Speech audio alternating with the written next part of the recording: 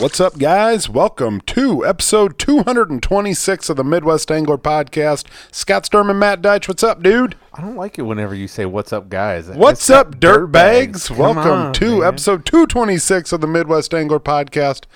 I was trying to go easy on them because I got a feeling that maybe there's a couple new people that are like, what the hell is this guy calling me a dirtbag for? And that is a brand new badge of honor that you can now wear proudly if you're a first-time listener.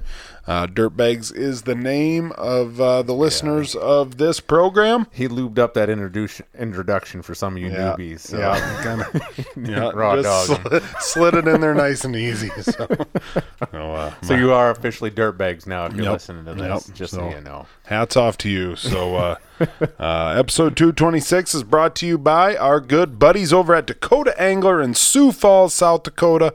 Find them out on the north side on Benson Road. Absolutely the best bait and tackle shop in the upper Midwest, and I'd say the whole entire United States. I agree. They've got a line counter sale going on this weekend. They've got custom painted flicker shads and shad wraps coming from Trickles Tackle. Should be here in the next week or two.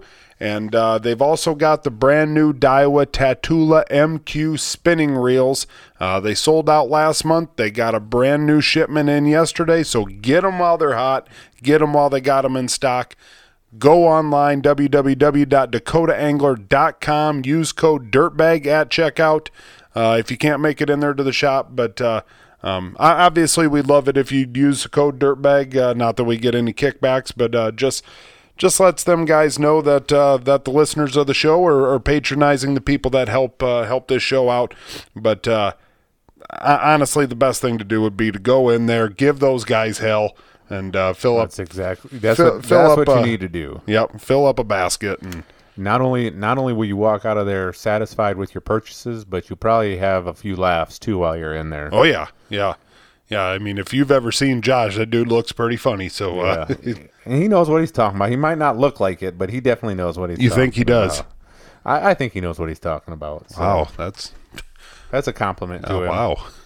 Not only that, right now, Scott, they got, they're always kind of running some cool contests over there too. I mean, it's not just about the tackle. Not just about bush lights and walleyes. No, it's not just about that. They're having their first annual Dakota Angler Custom Hornet Challenge. Custom Hornet Challenge. And we're not talking about the kind that fly around and buzz and want to sting you and all that stuff. You don't need to get a bottle of Raid. Nope. No entry fee required, which is always nice. So that means it's free to get into. And I know how much the dirtbags like free stuff. Jeremy Clausen might even do it if it's free. Might just say he's in it just to say it. All you need to do, though, is purchase an exclusive Dakota Angler Custom Salmo Hornet. The Hornets can be from the 2022 editions or the 2023 options. They have pictures on their Facebook page and stuff like that, and their Instagram, I believe. Prizes will be awarded to the top 3 largest walleyes caught. The prizes, first place prize is 4 tickets to the Minnesota Vikings versus the Tennessee Titans game on August 19th. Absolutely awesome. So, I mean, why not? Yeah, I mean, go up, watch Titans win, and yeah, if you're not a Vikings fan, I mean, nobody's perfect. As long as the Dolphins aren't there. Second place, a Fenwick trolling rod and Dakota Angler gift card. Heck yeah. And third place is 10 Dakota Angler custom Hornets and a gift card. I like that. So, I mean, all 3 prizes are awesome. So you can't go wrong getting the top 3. To enter, send a photo showing the true length and or weight measurement of the entire fish with the custom Salmo Hornet in its mouth. You can either post the photo on their Facebook page, send it through Facebook Messenger, or send it to directly to Todd at todd@dakotaangler.com.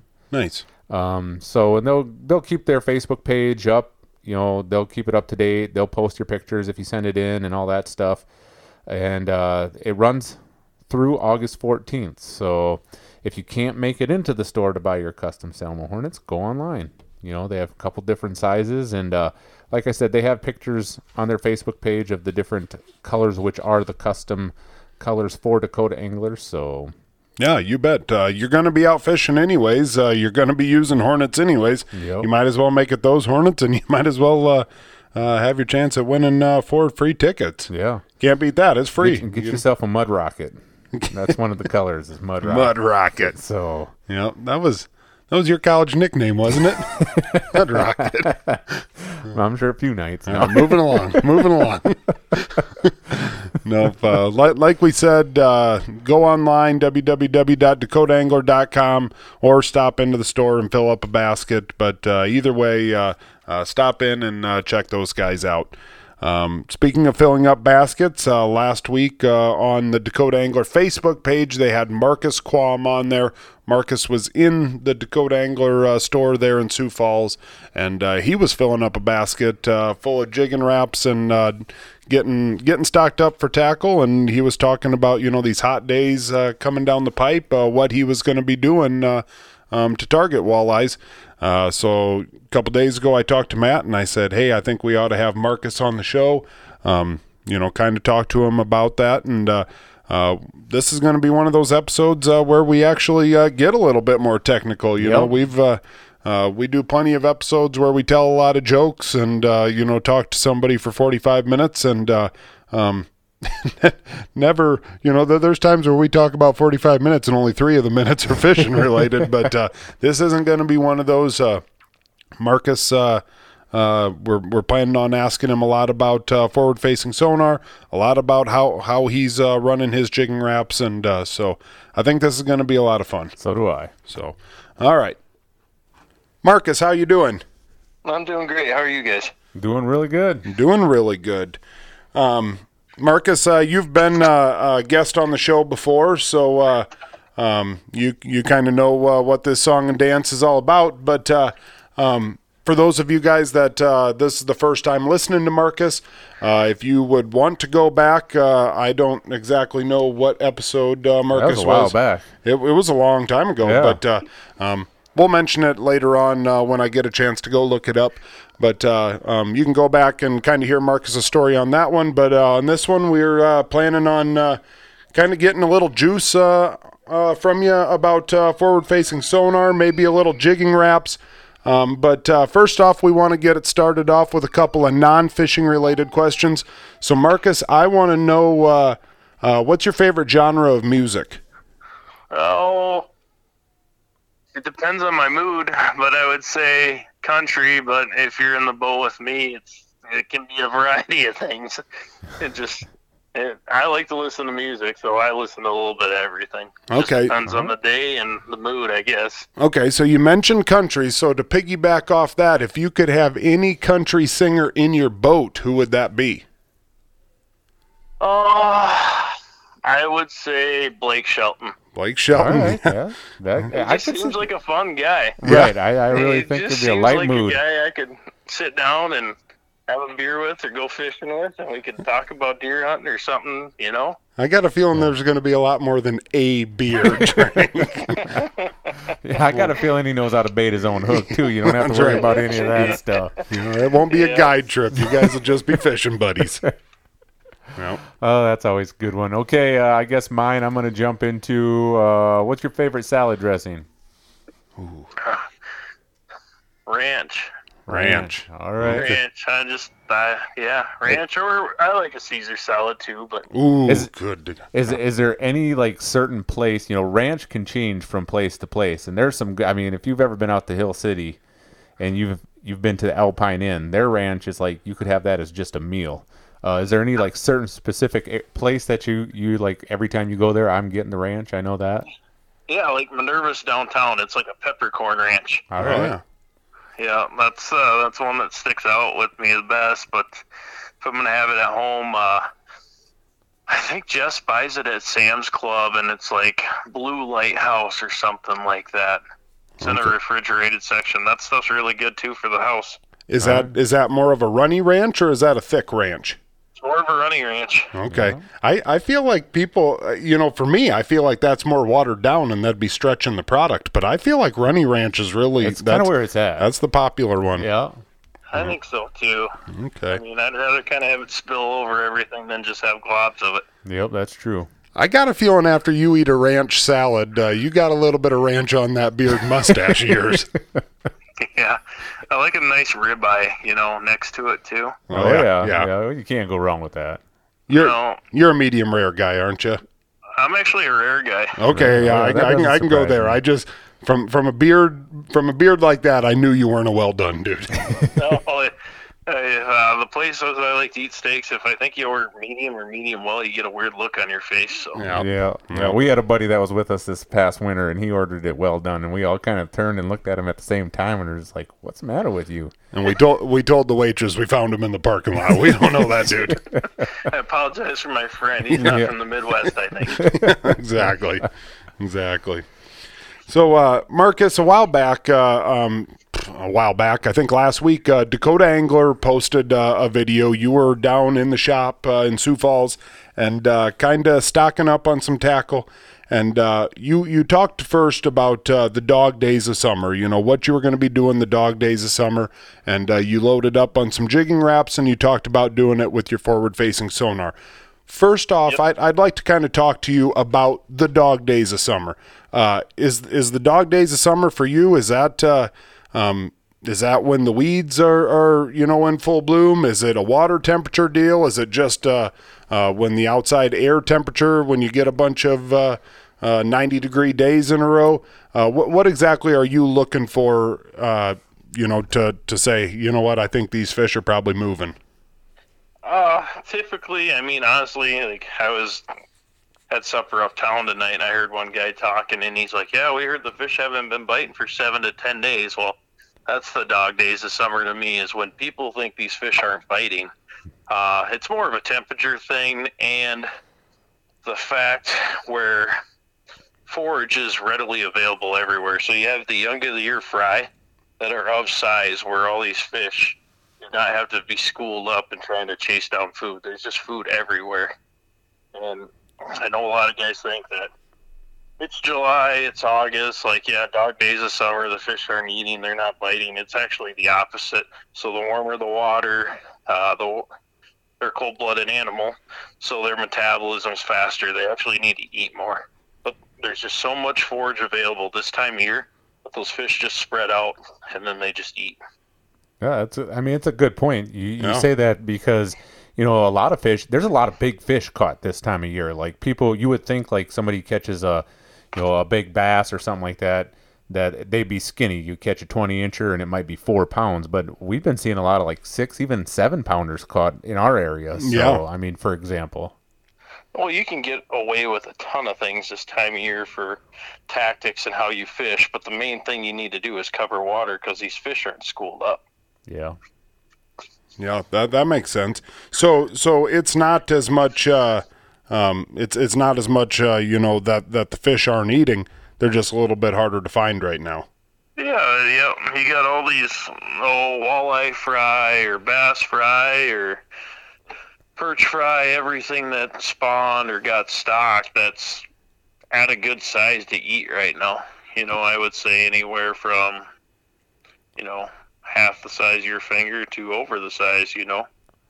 Anywhere 1 inch to 3 inches probably right now. I'd say is probably the main size of the fry, I think. I'm not a biologist, but just from what I've seen, and, there's plenty of, shrimp and bugs in the water too, but now fry is definitely readily available. The weeds in some spots are kind of not as lush and green as what they were, so that stuff's easier to find. That fry needs more food, so a lot of it's pushing out into the basin or the mud where those bugs are hatching and the bloodworms, and they're just spreading out chasing them. So now, during these days then, are you starting shallow and then working your way out to deeper water, or vice versa? It just depends. The best thing a guy can do is get good with your electronics and trust them. They're not programmed to lie to you. So if you're not marking fish, you're not going to catch fish, right? Well, Scott says he bought my old boat, and I got it set on simulation mode, and he still hasn't figured it out yet. He's always calling me, "I'm on fish. I'm marking them all the time." Constantly. There's fish everywhere right now. There's fish in the weeds. There's fish in the mid-depths. There's fish out in the deep in the basin. It's just, I would say they're spread out everywhere. And I personally like to fish deeper. I feel like it's easier to find them. It's easier to mark them. I can chase them down, but Well, before the 4th of July, I think I was guiding in like 18 to 23 foot of water where I was having my best luck. Then we must have had that cold front come through, and it changed things a little bit. And the next, Friday, Saturday, Sunday, I caught most of my fish at 9 to 12. Oh, wow. Yeah. So, I mean, there was just a little pocket and pond, and those fish were next to weeds, and they were full of perch. Yeah. Huh. Where those fish out deeper, they were full of bloodworms. Okay. Now you talked there about using your electronics. Obviously now, all the rave forward-facing sonar. What forward-facing sonar unit are you using, Marcus? I run a Garmin with the live scope and the LVS 34. Okay. I think I've had the Garmin since the live scope was available, so what's that been, 5 years or so? Something like 6 that. years? Yep, that's probably right. Somewhere right in there. I started using it ice fishing. Yep. And put it on the boat 3, maybe 4 years ago. I can't remember how long ago it was, but I remember the first time I put it on my boat, it was August. And I'd taken the ice back and then taken the boat mount and just threw it on my trolling motor shaft because I run an Ultrex. Buddy dumped me into the lake. We were up at Skakawea. We were going to pre-fish for a tournament. I just dropped the trolling motor, just making sure everything's working, settings are right. I'm like, oh, it seems like there's a few fish here. Jeff got to the dock. I picked him up. And I backed off, and I go, I think this thing's right, but there's a lot of fish here. And we're looking over, scanning, and he's like, yeah, there is. I was like, those are fish, Jeff. I grabbed a rod, and I think I had like a half-ounce jig or a three-quarter-ounce jig and a champ swimmer tied up, and pitched it out, and there was this fish like 10 foot down over 25 foot of water. And I was like, well, we'll see what it is. Maybe it's a carp. I don't know. Cast out, made the perfect cast, was reeling in, fish is following. I get to the boat, it just stops like right below the boat, like 10 foot. I'm like, I don't know, maybe it wasn't a walleye. And I kind of just dropped it down, flipped it down, closed the bail, jigged it once, 25-inch walleye. Instantly mad. Right at the boat ramp. I've had this thing for like 2 years and haven't had it on my boat, and all it takes is a cast like that to catch a 25-inch walleye. Right. I was like, man, I wasted a lot of my life not looking at the screen. But you would have never thought to cast in that spot, No, not at all. Crazy. Not at all. These fish do a lot of things that maybe guys have had theories on or thought about or whatever, but now you don't. There's no guessing. You know exactly what's going on. Exactly, well, right. like you talk about there, 10 foot down over 25 foot of water. We had Dwayne Jelm on 2 weeks ago, and that was one of the things he talked about was, everyone thinks that these walleyes are hugging the bottom all the time, and that is just not the truth, and that's crazy.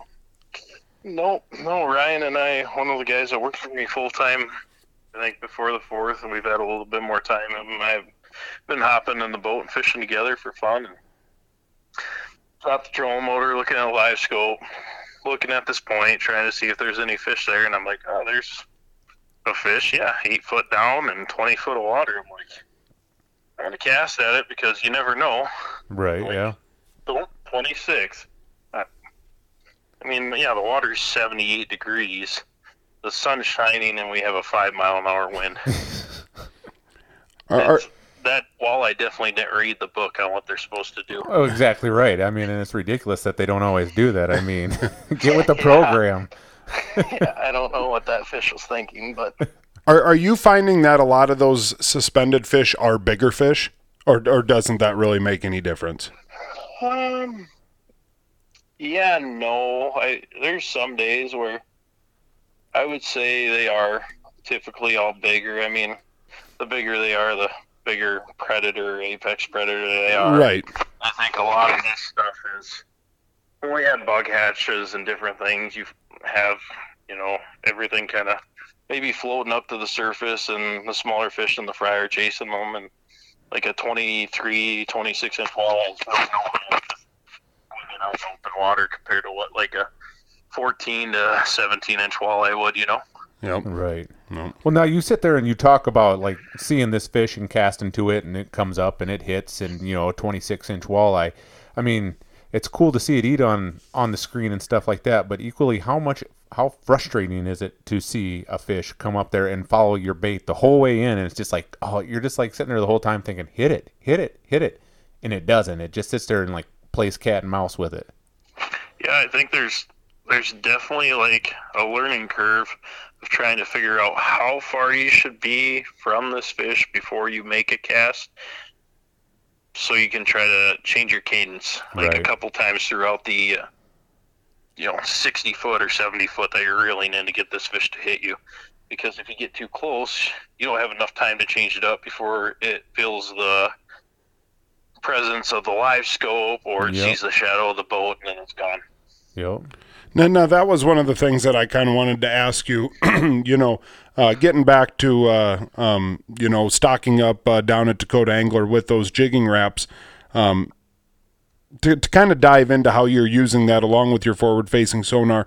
Are you cruising around looking for specific fish, or are you going to a spot that you feel should be good, casting at it, and then just looking at your graph or looking at your live scope and waiting for a fish to come onto your screen?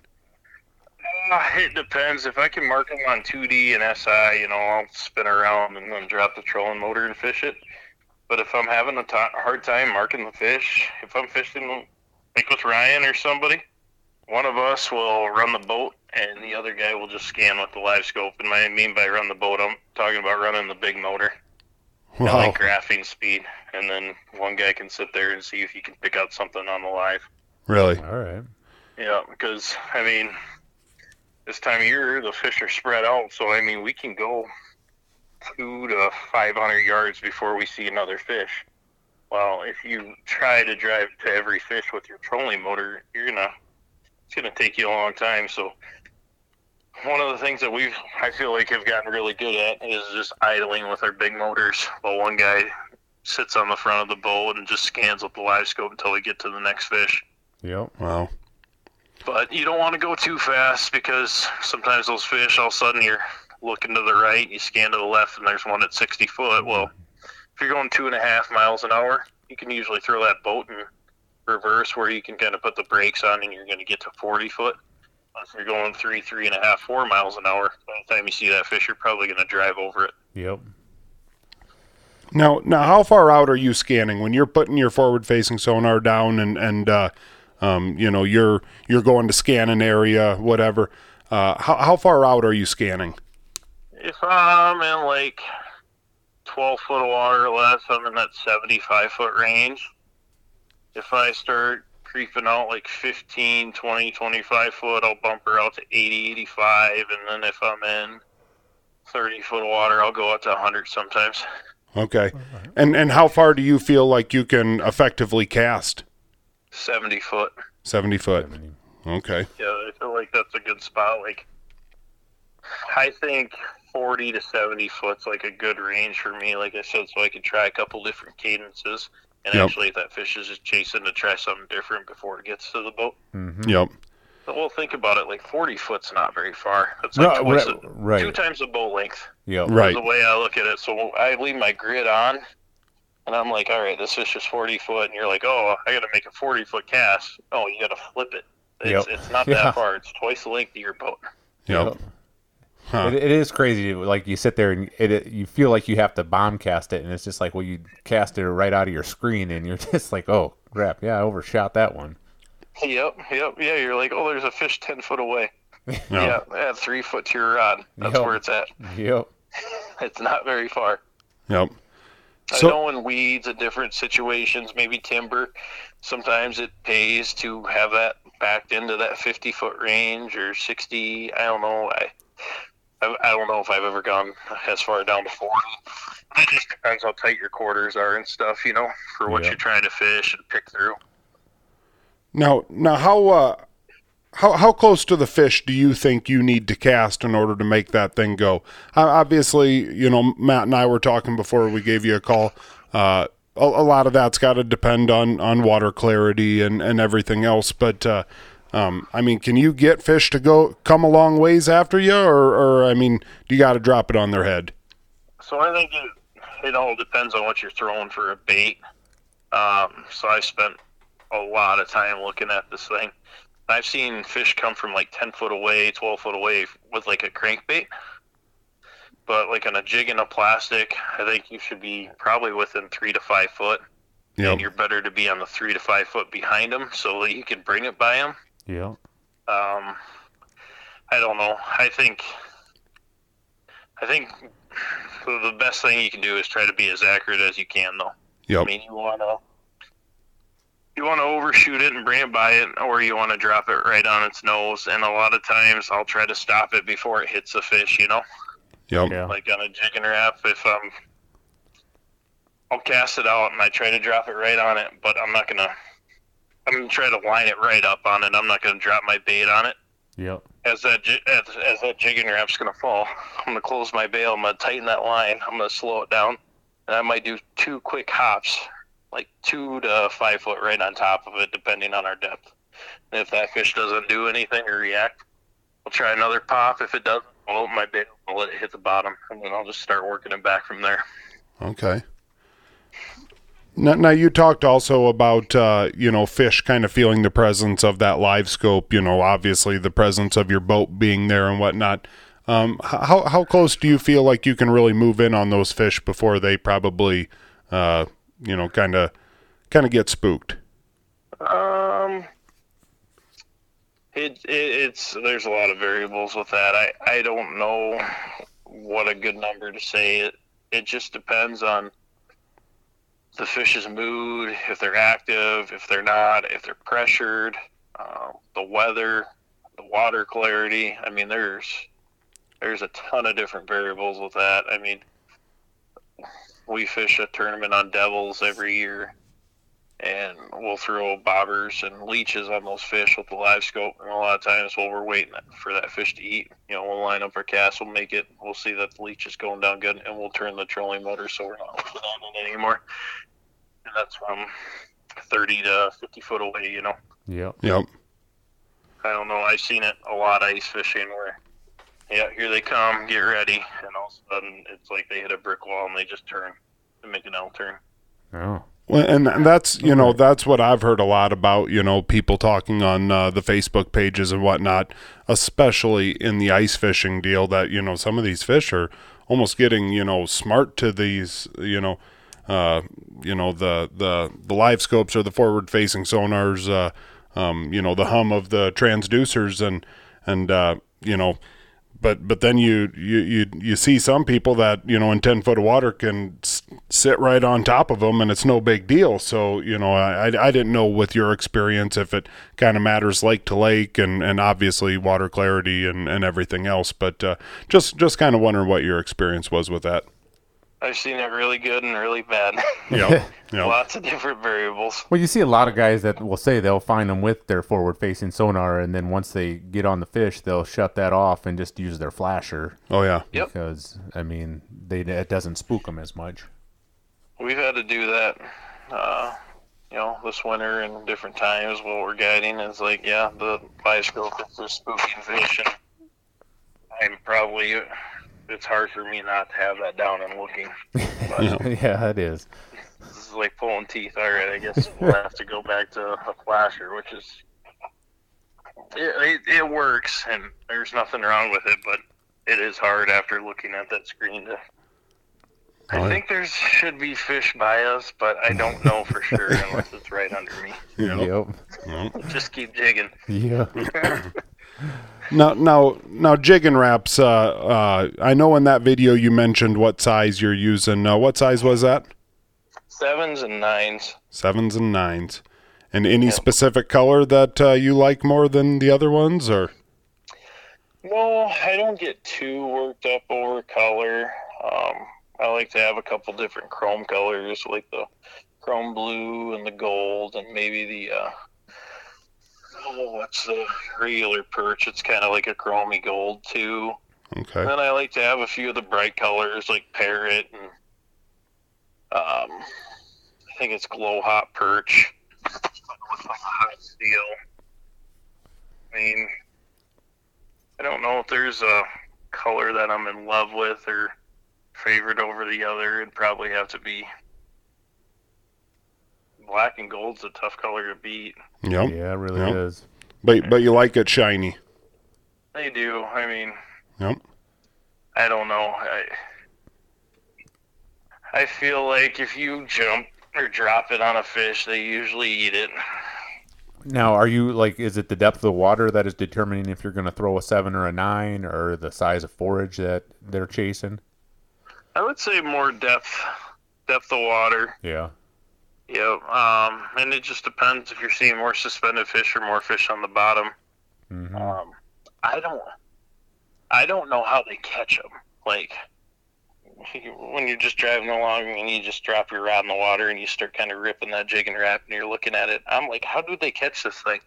Like, how do they really even know what color it is? Right. Besides shiny or bright. Yeah.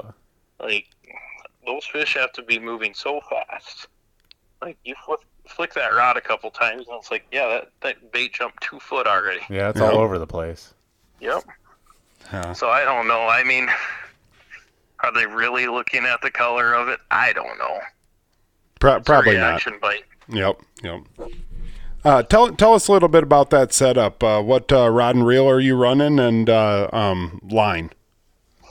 So if I'm pitching them, I like a 7 foot to 6'10" to 7 foot medium with a fast or extra fast. I mean, everybody's rods are marked a little bit different, right? Yep. So you've got to kind of go by feel, but I prefer something with a quicker tip. And then I run a 2500 series reel with 10-pound Suffix Advance, the 832. And then I will run a barrel swivel, and I'll usually do like a 12-pound Suffix Advance fluorocarbon leader. And then I do it straight to my jig and wrap. I don't put a snap on it at all. How long are you running that leader? Like 10 to 14 inches. Okay. Not very long at all. I'm Yep. mostly doing it just for line twist. Right. Okay. Yep. So I don't want to reel that barrel swivel up into my guides. Yep. So I can keep it short so I can still make a long cast, you know. Yep. Yep. Huh. And then if I'm going to vertical fish, let's say 25 foot of water, or maybe even a little less. I prefer a 6'9", like medium light 6'10", with a extra, or with like a fast tip. Not quite as fast. I go a little bit slower, but I like a little bit lighter rod, and then I'll run like Suffix Advanced mono on that. Okay. And then if I go deeper, then I will go to a medium rod and get rid of that medium light, say if I get to that 30, 35 foot range. Right. Just so you have a little bit more backbone to set the hook into them. Yep, just a little bit deeper. I think one of the main mistakes that guys make with jigging wraps, I mean, those fish come off pretty easy. I just kind of give it to them. I don't let up at all. Right. And I think that really helps with the mono being vertical. If it's a calm day, I don't mind throwing with mono, but if you got any wind or breeze, I prefer to have the braid just to feel it right away. Yep. Huh. That's kind of what I do. I don't know if it's right or wrong, but that's where my confidence is at. Well, that's what you got to go with. I mean, I think too many times people just get caught up on like wanting to know, like, what are you doing? What are you doing? And sometimes you just got to find out what's best for you. Well, you could ask 10 different anglers and have 10 different answers, and none of them are wrong. So, Right. Yeah. Yeah. I've caught a lot of 8 to 10, 11-pound fish on a medium light rod with 8-pound mono vertical jigging them. Nope. Right. And then I've had good luck casting them with 10-pound and braid. But I've seen guys where they hook a big fish and they're like, oh, this is a good one, and they kind of try to play it out with the route. I think that's where a guy makes a mistake. I think there's just too much torque on that bait where they can throw it. Yeah. Nope. No, I can And, definitely like, see that treble that. hook's like a really good pivot point, so they can just kind of flip that lure. I just kind of keep them coming right towards me if I can. Nope. Huh. If I really get into it, some days I'll switch it out with like a, what do I use? I usually go like one size up on my treble hook, and then I come in the garage here right now. I go to a Mustad Kevin Van Dam Elite treble. It's 2 times short, 1 time strong. Okay. All right. So it's like a triple grip there. Yep. And that's if I'm fishing a tournament, or say if I break a hook or have one bent out, I have some of those in the boat, and I'll switch that out too. I have noticed, like on the shiver minnows, I don't care for the hooks that those come with, so I switch those out right away. Okay. Huh. Do you throw the jigging wrap more than the shiver minnow though? Yeah, so I have everything. Right. And I still prefer the jigging wraps. I see that. One I've been playing around with a little bit here is the hyper rattle. Yep. And I do like that one also. Yeah. I think that's a really good bait. I have used like last fall, I used the big size out on the Wahi, and I had success with that. And then I think that's a 2.5 inch.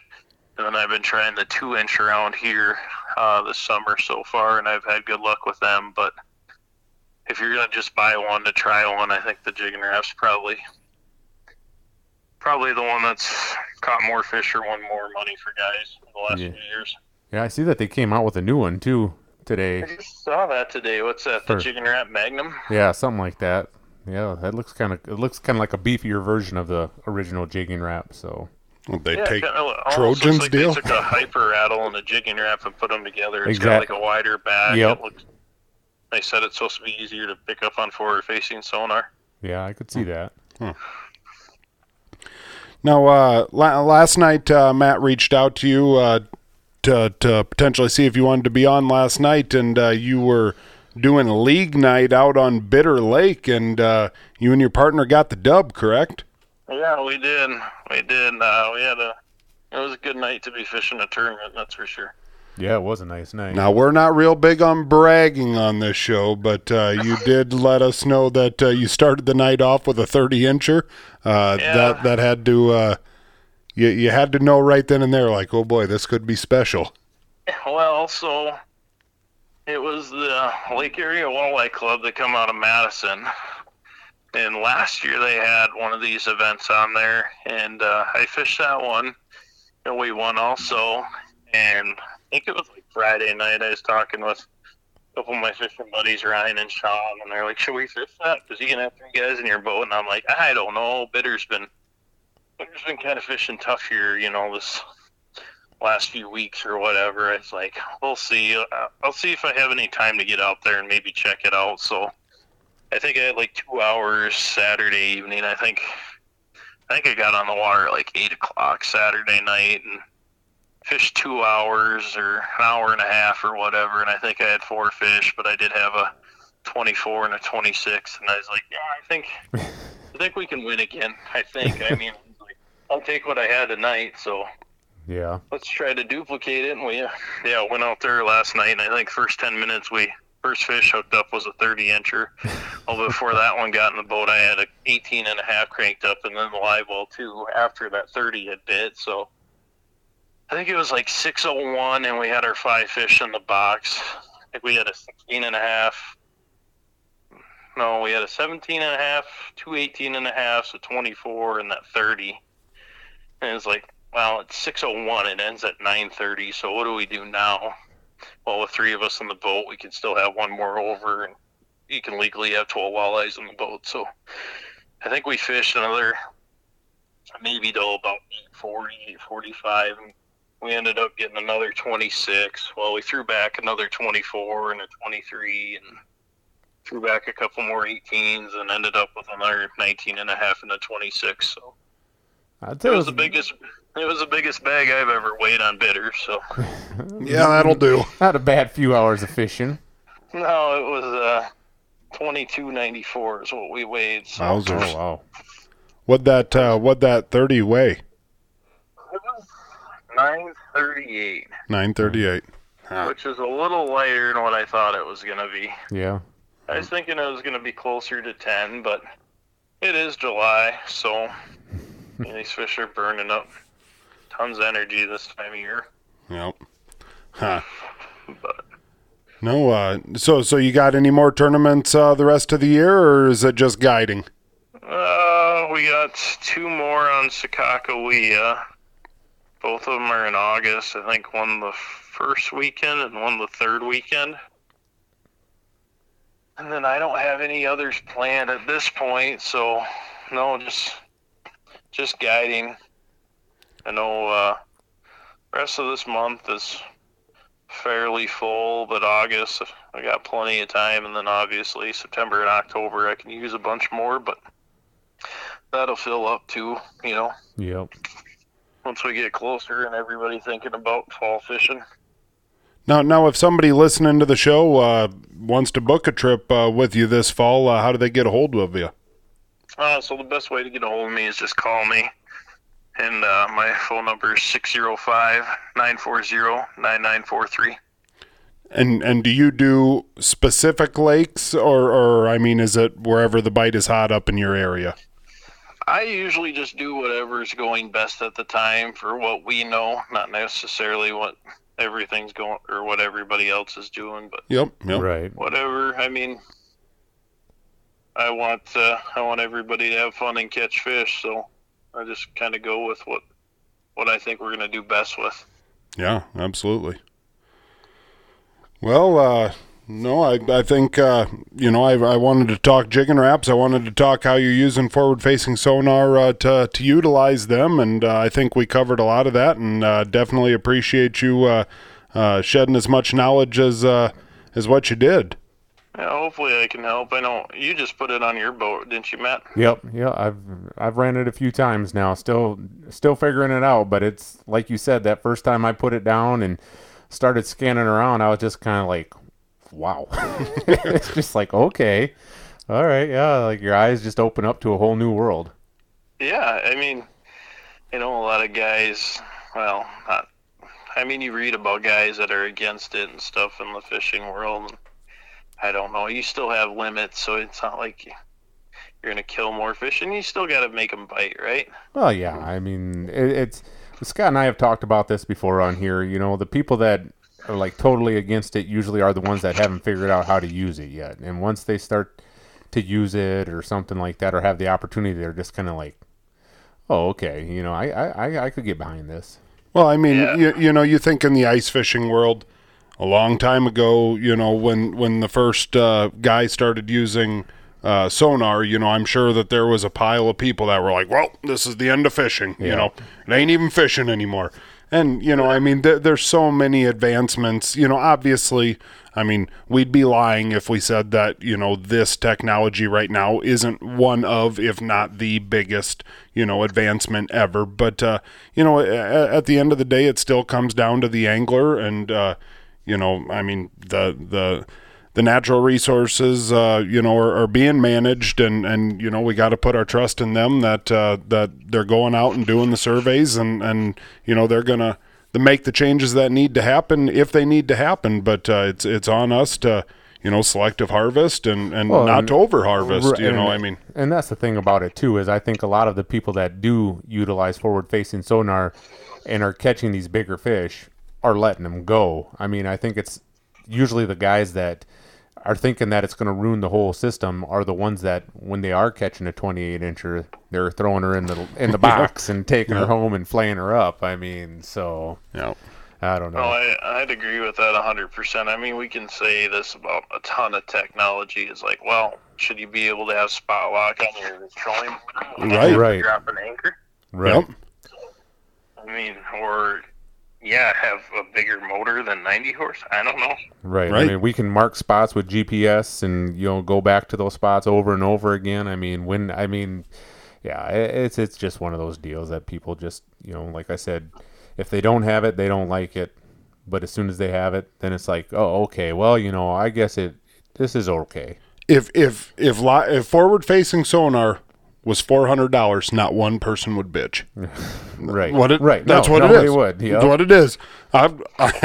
It's a great piece of technology, but I still think I use my side imaging more than anything else too, though. Yeah.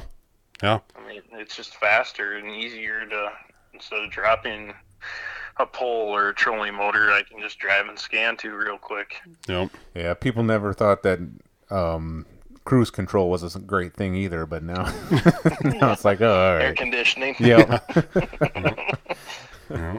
So, all right, Marcus. Well, we won't keep you all night, but we definitely appreciate you joining the show, and we look forward to having you on again someday. All right. Thanks for the call, guys. Yep. Bye. And that was Marcus Quam from Reel Therapy Guide Service up in northeast South Dakota. That's right. Always good talking to Marcus. Absolutely. You've known Marcus for a long time. Yep. When I worked at Shields, he would come in there and we'd shoot the crap sometimes and stuff like that. And I just kind of got to know him from back then. So, yeah, I mean, man, he spilt a lot of juice there for us. I mean, that was a very informative interview tonight. Yep, because I think, things like jigging wraps and especially forward-facing sonar along with it, just things that can be a little intimidating, to a lot of people. How do you use one? How do you use both? How do you use them together? And, you got to have a guy like Marcus that, willing to kind of break things down there and because there's a lot of guys that aren't willing to give all the details. Yeah. I mean, we're pretty privileged to get what he told us tonight. So. You bet. iCast this week, Matt? Oh, yeah. It's what did I tell you? This is the pre-apocalypse show because after this weekend, the way we fish is going to be forever changed as we know it. Yep. Everybody's already flying down there. Yep. Yeah, we got. I suppose we got to get a booth one of these years. Supernatural stuff down there in Orlando. I mean, we're not even going to have to fish anymore. The fish are going to just jump in the boat. Yep. For those of you guys that don't know what iCast is, that's basically the biggest fishing convention of the year. It happens down in Orlando, Florida, every single July. Best time of year to have something like that. Yeah. But people go down there and they unveil their new products, and some of the stuff that I have seen. St. Croix Rods, based out of Wisconsin, actually came out with a new line of reels. I believe they're called 7. Kind of a different spelling on it. I'm not 100% sure what the reasoning is there, but it's kind of like a SEVIIN. Is that kind of like the Roman numerals? The number 7 Roman numeral, and they kind of like did a play off of that inside of the word 7, I suppose. Yeah, I think you're exactly right. Because actually, like in the logo, it looks like it's V11. Well, it's an E. Well, I was kind of thinking it was 7-Eleven. Oh, there we go. 7-Eleven reels. 7-Eleven reels. But either way, obviously. St. Croix Rods, pretty well known all the way across the industry, as being good. I don't think that there's anyone that's going to say, St. Croix Rods suck. I mean, I think everyone, there's plenty of people that, may not think that they're the best, but I think that everyone pretty much respects St. Croix Rods. Right. And you look at it, they're one of the upper tier, rod building companies in the country that doesn't have a reel line. Right. I mean, you got Shimano, they have rods and reels. Berkeley, Abu Garcia, they have rods and reels. Daiwa. I never thought about that. I mean, there's a lot of these companies. I mean, because what did people do when they buy the reel from one company? Like, you don't see too many Shimano reels on Daiwa rods. Now, if you come to my boat, you're going to see a hodgepodge of, a lot of different things put together. That one broke, so I threw it on that one. But, I mean, you see that. I mean, guys are like, well, I can't put a Shimano reel on a Daiwa rod. I mean. That doesn't work right. Right. That won't work together. I'm going to get struck by lightning, and stuff like this. So, I mean, heck, why not say, you know what? Here we are, St. Croix. A lot of people love our rods. Now we have reels that you can slap on those things. Do you think that they were wrong by not branding them the same? I think by not branding them St. Croix reels. Confuse people. I think it'll confuse people, and they'll be like, well, "What's this 7 company?" It's like, well, no, they're built by St. Croix, or they're from St. Croix. I mean, it's their thing. I think they would have been smart by just going with like some form of like St. Croix reels or something like that, because people know. I mean, they already have an established name in the fishing industry, so it's easier just to say, hey, we're introducing a new line of reels. Here's the, the St. Croix Elite, reel. And people be like, oh, okay, I got to put that on my St. Croix Elite rod, Yeah, like you said, though, I mean, Daiwa reels and Daiwa rods. They're Daiwas. Right. Shimano 13. reels. Shimano, yeah. I mean, all these companies have. They're really the only one that has separated their reels and rods. G Loomis, even though Shimano, I think, owns G Loomis now or whatever, but G Loomis, I'm always surprised that they don't have like a series of reels or anything like that when they were doing it too. But I think Gary Loomis went from G Loomis to Temple Fork, yeah, Temple TFO, Fork, yeah. and then God, he's got like 3 or 4 of them. He's kind of been all over. He does one, and then he sells it, and then when the no competes up, he starts another one. There's God, I don't know. There's 3 or 4 different companies that he's done. But I mean, I think it's a smart move by them to jump into the reel. Yeah. The real game. Yeah, I guess why not, right? Yeah. But there's been some pretty cool baits though. I mean, Berkeley has a bunch of new swim baits and stuff like that coming out, and I mean, I saw Z-Man came out with a new chatterbait, and jackhammers are like $21, so I can only imagine this. Did they come out with a new chatterbait, or did they come out with a new trailer? A chatterbait trailer. No, I'm was pretty it a chatter? sure. I know I saw an ad, and I saw an ad for like a new type of trailer that was coming out. But I mean, they have. I don't know why you're questioning me live on the air, but well, they have like 13 different versions of the chatterbait. The Chatterbait Elite Evo. Oh, okay. Again, we've talked about that before. You put Elite in front of something, it just makes it sound better. Highly evolved performance. I don't know, something. Trailer. It ain't a freaking trailer, you. Yeah, you put Elite in front of something and evolve, Elite, evolve. Yep. It's just like, wow. I mean, so where do you think this is going to fit? I mean, the original chatterbait, they're selling for $6.99, $7.99, I don't know, something in that ballpark. The jackhammers are up at $21.99. You can't go more expensive than a jackhammer, can you? No, I don't. Not in a chatterbait type thing, because there's not a whole hell of a lot to that. No, there's not much to it, and it's northern candy. So I mean, if all of a sudden we've got this Elite, is the jackhammer going to become $14.99, and this Elite's going to be the new 21? I mean, you can't throw it in the $30 space, can you? You can't. Not at a bait like that. I mean, man. I mean, what? I mean, let's be flat out honest though. Like, you cannot tell me that for $7.99 for the original chatterbait, that there is literally $15 more worth of technology and components in the jackhammer. So. No. I don't know. I guess we'll wait and see. I'm telling you this much: if they start, becoming $20, $30 for something like that, I'm going to invest in a snorkel and a good some good goggles and some flippers, and I'm going in after it. If it, no doubt about it. I'm going to find the northern that took it, and him and I are going to have it out. I want my. Oh man, this ends tonight. Throwing $30 over the side of the boat. Get old.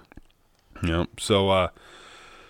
I think that's pretty well it. You got a pizza review? I do got a pizza review. This will be. I think I'm going to go ahead and say that this is going to be my last pizza review. Not ever, but I'll probably give it up here. Yeah.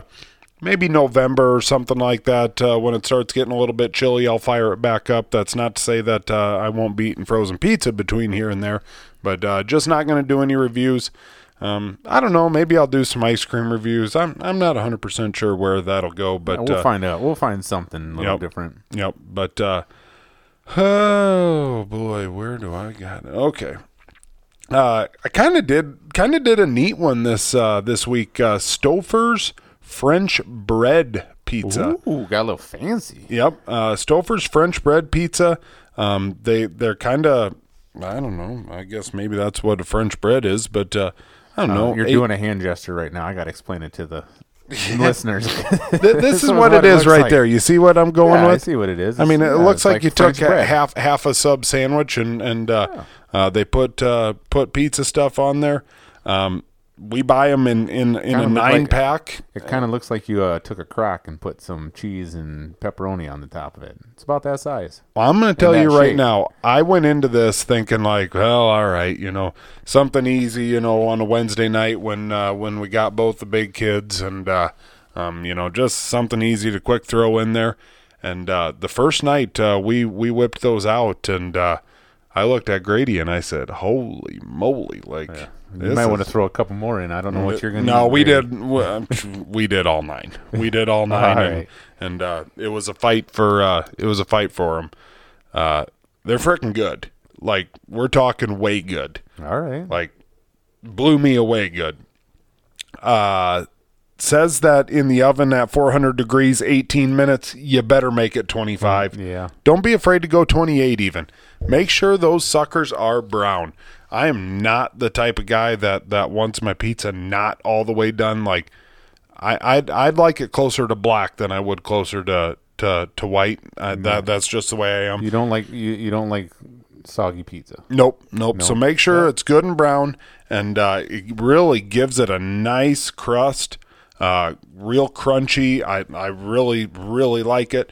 It's got a really good sauce. The pepperonis are really good, just all the way across. It is good. And for me to say it's got good pepperonis, basically what I'm saying is they're not spicy pepperonis, but They're mild. I'm gonna go 8.4 on it. Ooh, that's It's good. I've bought them twice now and liked them both times. So I'm gonna go 8.4 on that. And so I like it. Yeah, that's that'll be our last pizza review for a while. We appreciate you guys. That's been a hit. Yeah. That's been a hit. People have loved it. It's not going away, guys. Nope. Calm down about it.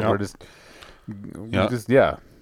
We research. Yep, we're just different ones. We want to bring you more and a little more exotic ones. That's right. Because Ramrod's got a bunch, and I'd like to get some of the regional ones from up in Minnesota and the regional ones from maybe out in South Dakota and whatnot. So, like I said, it ain't going away. Just taking a couple month break.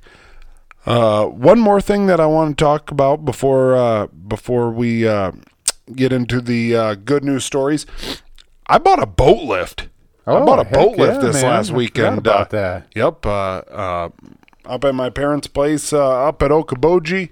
I've just really been thinking that, golly, there's just a lot of evenings, a lot of mornings that, I'm staying up there with my family.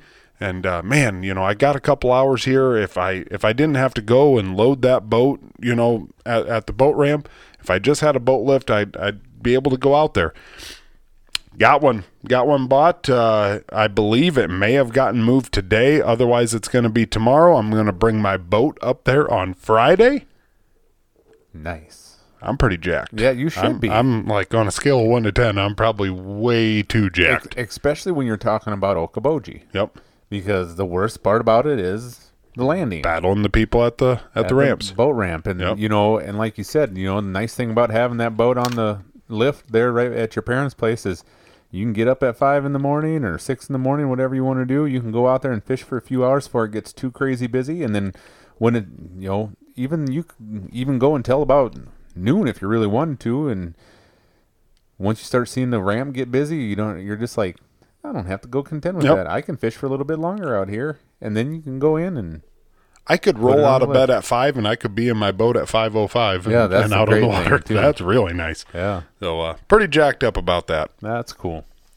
Freedom Brew good news stories of the week. I actually talked to Austie last night, and nope, not last night. 2 nights ago, I talked to Austie.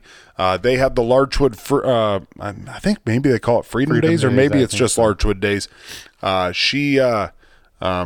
Austie's wife had a booth, and I guess it went like freaking bananas. Yeah, I saw that. It must have been pretty wild. And you know what next week is here, and you ain't going to be here. I'm not going to be here. What an idiot. You're going to miss the best 4 days of summer, the Lyon County Fair? That's all right. I'm going to have the best 14 days of summer. Well, you're full of shit because you want to know something? Freedom Brew going to have a booth over here. Oh, man. So the best 4 days of summer just got a little bit better. Every single day I go down there and I eat at the Christian Reformed Church.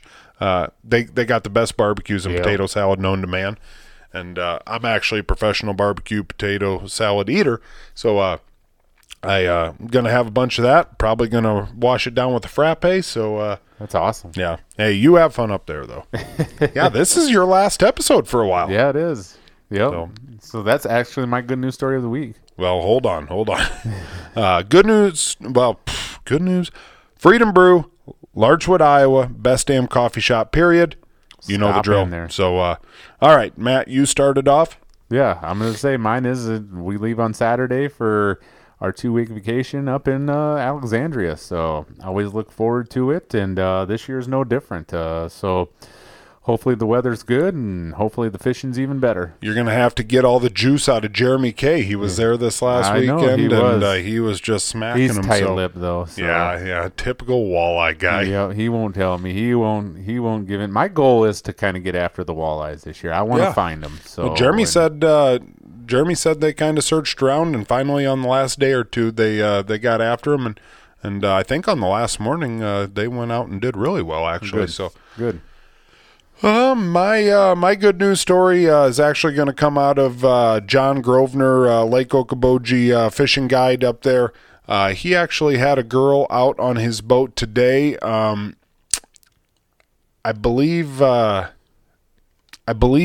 disease is SMA. I don't know what that stands for, but John was actually had her out on a pontoon.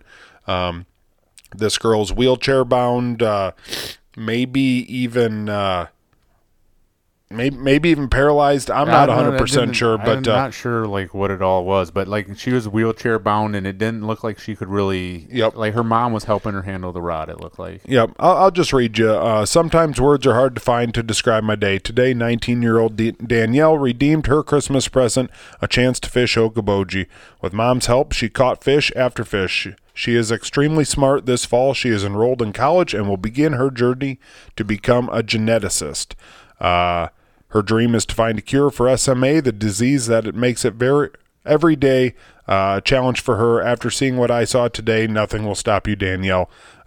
Just a cool deal. You know, obviously, John, you need to be able to have a pontoon to get people, you know, in wheelchairs and people that can't hop over the rails on boats. But just a cool deal, you know, that a person like that, you know, wants to still get out there fishing and that they can accommodate it. So really that'd be my good news story this week. And whatever. We'll call that a wrap to episode 226. We appreciate all you guys tuning in and checking out the show. Over the next 2 weeks, I'm not 100% sure how we'll do this. I will try to, maybe we'll get Jeremy K over and do something. Maybe Ramrod, I'm not 100% sure, but we'll try to get something kicked out. Actually, the last week that Matt's on vacation, I'm actually going on vacation. So I'm not 100% sure how this is all going to work out, but over the next 2 weeks, we'll for sure kick one episode out. We'll see how it goes, but as always, we appreciate you guys tuning in, and we will see you next episode. Later.